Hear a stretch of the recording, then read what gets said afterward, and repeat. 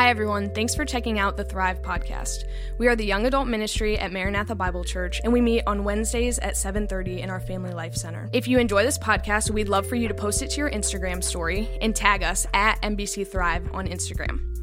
Thanks again for joining us, and we hope you enjoy. So thank you guys for coming. Those of you that came, no, I'm just kidding. You could have been watching Stranger Things or whatever you wanted to, and you came here, so I appreciate that. I also apologize. I was supposed to teach last week, and I was very sick. It wasn't COVID, if anybody asks. No, it actually wasn't COVID. And so that's the reason I was gone. So I'm here, and if you're here, you could open your Bibles to Matthew 13:44. We're going to be in one verse. How do you know the Scripture's good? When you can focus on one verse the entire night. And as we continue talking about parables, we're going to be teaching on this one verse, which these ones deal with the kingdom of heaven. And so let's read verse 13, verse 44. The kingdom of heaven is like treasure hidden in a field, which a man found and covered up. Then in his joy he goes and sells all that he has and buys that field. So that's short enough, so I'll read it again. The kingdom of heaven is like treasure hidden in a field, which a man found and then covered up.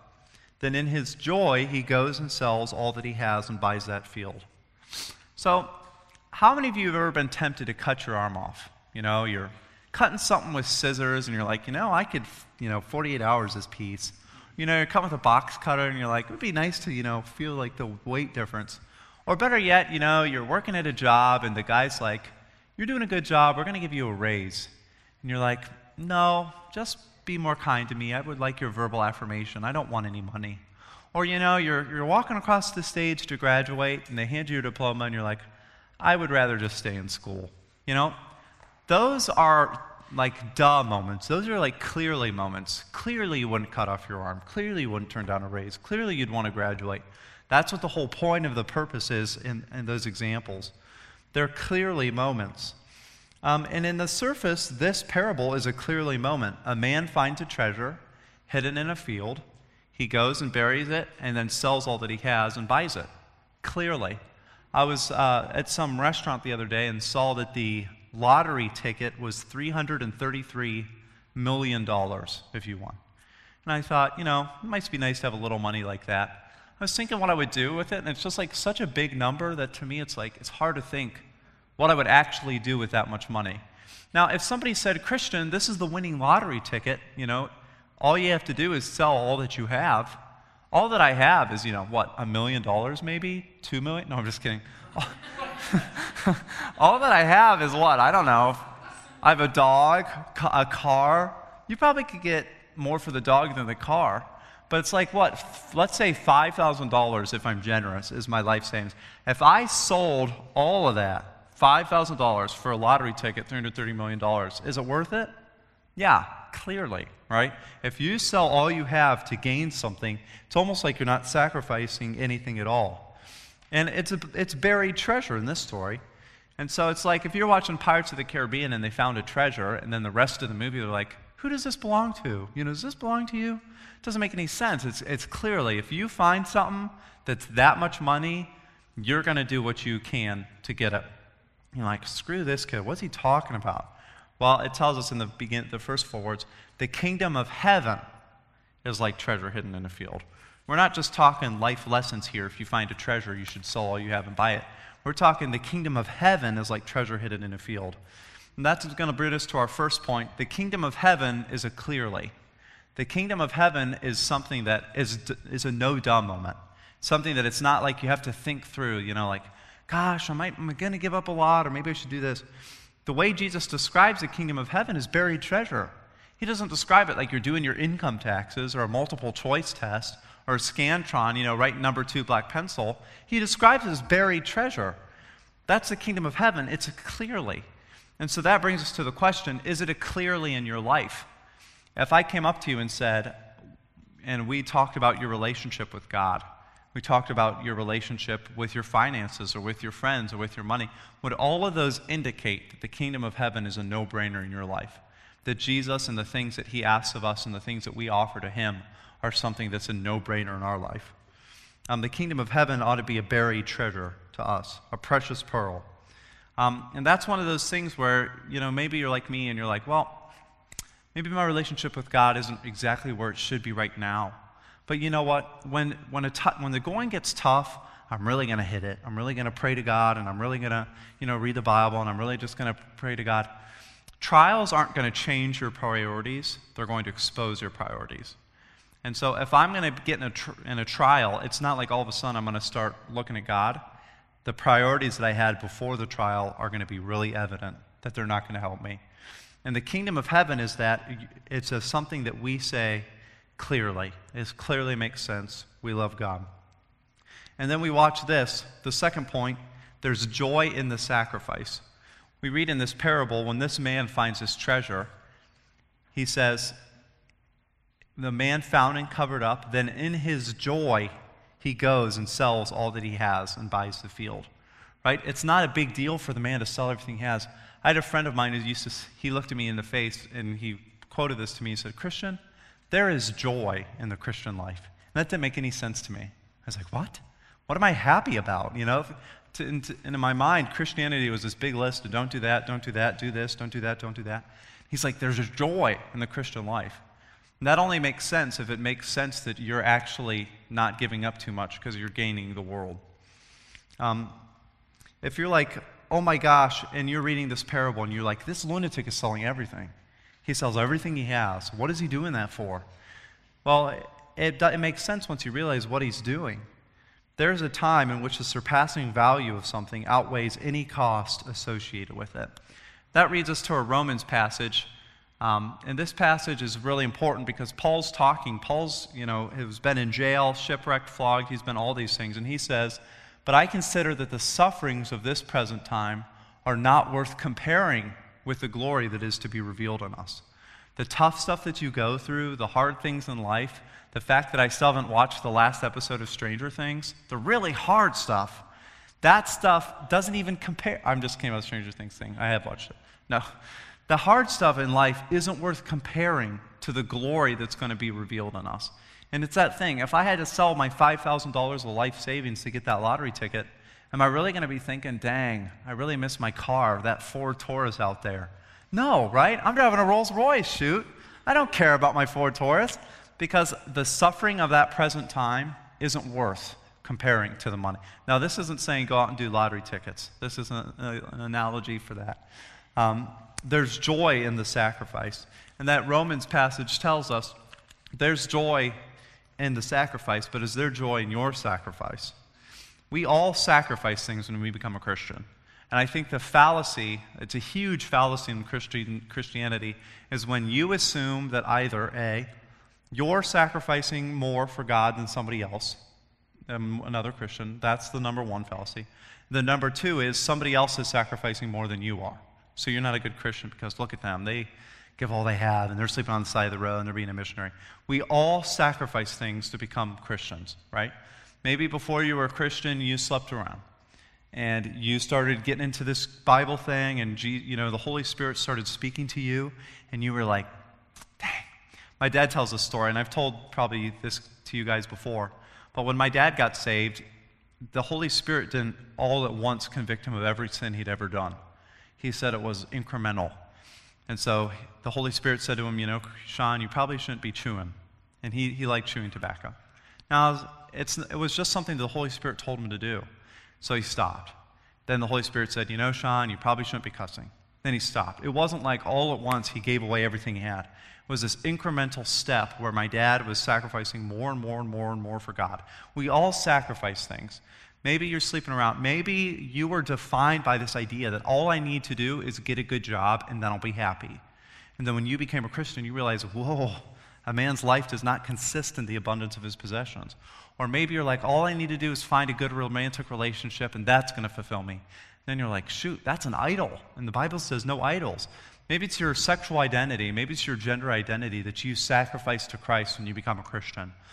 And there's a billion things. We all sacrifice things when you become a Christian. There's something you lay on the altar of your life to God. Romans 12 says, present your bodies as living sacrifices. Every day, You're continually offering yourself as a sacrifice to God. We're all sacrificing something, but is there joy in your sacrifice? When you're sacrificing to God, when this man finds this buried treasure, it says in his joy he sells all he has. In his joy, right? When he sacrifices all he has, there's joy. Is there joy in your sacrifice? Do you give up those things because you're like, oh, I have to. Stupid God, I can't believe I have to do this crap. Or is you like, oh my gosh, why would I want to? Dang, maybe I should cut my arm off. No, why would you? It doesn't make sense. Why would you go back? Paul says, why do you offer your members as instruments for unrighteousness to the things in which you were once enslaved? My cousin gave his testimony, and he said, I'd been in chains so long, I forgot what it felt like to not have them on. Right? He didn't need to be in chains, but he was just so used to the feeling that he forgot what it was like to not have them on. And our sin will do that to us. But why do we offer to the sin in our bodies to these things that we know are wrong? Because when we become Christians, there's joy in that. Because why would we want to do them? In the end, what am I actually suffering? What am I actually giving up? Is there joy in the sacrifices that you're making for God? And then finally, see, we're all in. Notice that for the kingdom of heaven, the man didn't move his money around. We're kind of in a little bear market, and so it's cute to hear on like the radio or whatever. How many of you actually listen to the radio? Nice, 4 of us, nice, we got it. Okay, what's cooler? I was listening to a podcast the other day, and they're talking about, we're in a little bit of a bear market, so you may want to diversify some of your risky short-term stocks into some more long-term, safer investments. In this story, the man doesn't move his money around. He doesn't downsize. He doesn't say to himself, well, if I move this here, maybe this will be okay. He's all in. When you become a Christian, you don't add Jesus to your life.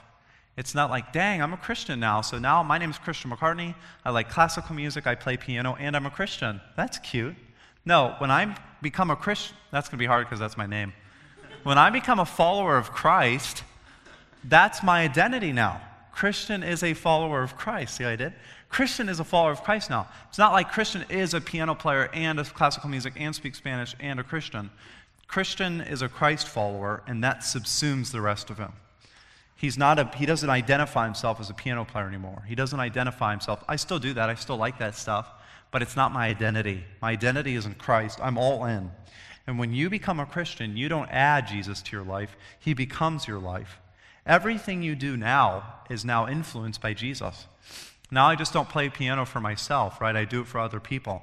Now I just don't speak Spanish for the fun of it to, feel good about myself. Oh, I'm bilingual. No, I want to go and I want to interpret for people who don't understand and minister to a Hispanic community who's broken because they don't understand. When I listen to classical music, I don't do it now and just like, well, if you don't like classical music, you can't be my friend. No, I want to sacrifice for friendship because that's loving. That's the temptation, actually, for me, is like, I don't want to listen to your music. But I do. Why? Because being a Christian subsumes my identity. It's not that, I like classical music and I'm a Christian. I like football and I am a Christian. It's I'm a Christian, and everything else filters out of that. Christ becomes your life. We're all in. And you realize that in comparison to what you're getting, none of that's a sacrifice. Dang, I'm sacrificing my stupid nerd identity. Who cares? I'm becoming a Christian, and that's going to completely infiltrate my entire identity. Jesus says, if anyone would come after me, let him deny himself and take up his cross daily and follow me. Jesus is your all and demands your all. And Jesus says, if anyone would come after me, deny yourself, pick up your cross daily and follow me. Sacrifice yourself, sacrifice your ambitions, sacrifice your sinful plans, put them on and follow me. And he says later, my yoke is easy, my burden is light. There's another way to interpret this passage, which is probably not going to make sense for a little bit until it comes back full circle. I called a guy because the kingdom of heaven is a real hard subject for me in Scripture because it's not technically the gospel and it's not technically just the normal life we're living now. The kingdom of heaven is actually something offered only to the Jewish people in this text. And so I called somebody to just kind of have him walk me through it. He said, Christian, some people interpret this passage not as you finding the kingdom of heaven, but you're the buried treasure, because Israel was described as treasure in the Scripture. And so the person doing the finding, it actually isn't you. You're not finding the gospel, right? You're not finding the kingdom of heaven. He says this could be interpreted as Jesus is coming down, sees you in a field, and gives all he has away for you. And that's the gospel. The gospel isn't, dang, I hope I can reach Jesus. Dang, maybe if I'm good enough, and maybe if I give enough, and maybe if I sacrifice enough elements of my identity. That's not the gospel. The gospel is the fact that Jesus found you buried, and it says in Ephesians, we are his workmanship. What does that mean? Another way to translate it, we are his masterpiece, created in Christ Jesus for good works, which God prepared beforehand that we should walk in them. What does that mean? It means that God looks at you and he's proud. Wow, you mean I'm prideful, my hands are long, and I'm an idiot, I'm stupid, and I'm a trim carpenter? God takes pride in me? Yeah, and you too. You are his workmanship, his masterpiece, created in Christ Jesus for good works. And so God's walking along the road, sees you. He doesn't see you as trash. He doesn't see you as filthy. He sees like, that's something I need to get. That's something I want to chase after, and he gives up everything. When Jesus came down to earth, he gave up everything in heaven. He gave up the glory that he had at the right hand of his Father. Do you just think, I always think about that. Could you imagine having never been hungry and then being hungry? Never having been thirsty in your entire millennia, actual forever of life, and then you're like, what is this feeling? I'm thirsty, right? He gave all this up, betrayed by his friends. I always think about this. It says in Proverbs, 6 things the Lord hates, 7 are detestable to him. It's God's I hate when you do that list. And the number one on the list, is feet that run to shed innocent blood. I was thinking about it on the Last Supper when Jesus went around. He washed Judas Iscariot's feet. Now, what is the thing on that list that God hates? Feet that shed innocent blood. And what did Jesus do? He grabbed those feet that were about to shed the innocent blood of Jesus himself and washed them. Because Jesus thought that you were worth it. While we were yet sinners, while we were hostile to the cross and enemies of God, God died for us. And that's the purpose of the gospel. So are you all in for him, for Jesus? Because Jesus was all in for you. Jesus didn't look at you and think, oh, what a mess. I'm a mess. But Jesus didn't come in and say, oh, what a mess, what a nightmare. I'm not going to get involved. I'm not going to get dirty. I don't want to get involved in that. He wanted to, and he found you, and he chased after you. And it says that he is the way, the truth, and the life. And he came to give that to us, to be the way, the truth, and the life. He died the death that you would have died and lived the life that we could never have lived. And now we get to be in heaven because Jesus thought that we were worth it. He says also his commandments are not burdensome. He loves us and think you're worth it. But do we think God's worth it? He was all in for us. He gave everything that he had for us. But do we give everything that we have for him? You read this parable and you're not really giving up anything. You're gaining the world. If I looked at you where you spend your time, where you spend your money, what your priorities are in your life, would those indicate, don't just say, yeah, I'm all in for Jesus, that's cute. But if I actually looked at your checkbook statement, would that indicate to me that you're all in for God?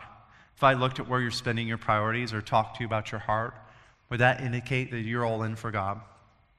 He went all in for us. Let's go all in for him. Let's pray. Dear Lord, we're thankful that in your scripture we just have this small verse that speaks so clearly about the magnitude of salvation and the magnitude of what you've done for us, God. And the fact that when we become a Christian, God, we're not really giving anything up. We are, and it's hard for us. But in the grand scheme of things, in the eternal, we aren't giving anything up. We're gaining the world. And we're thankful that you desired to be with us and just die on the cross for our sins, God, do something that we could never have done. You saw what our biggest problem was, our sin, and you died for us. We love you, and we are so appreciative of that fact. In your son's name, amen.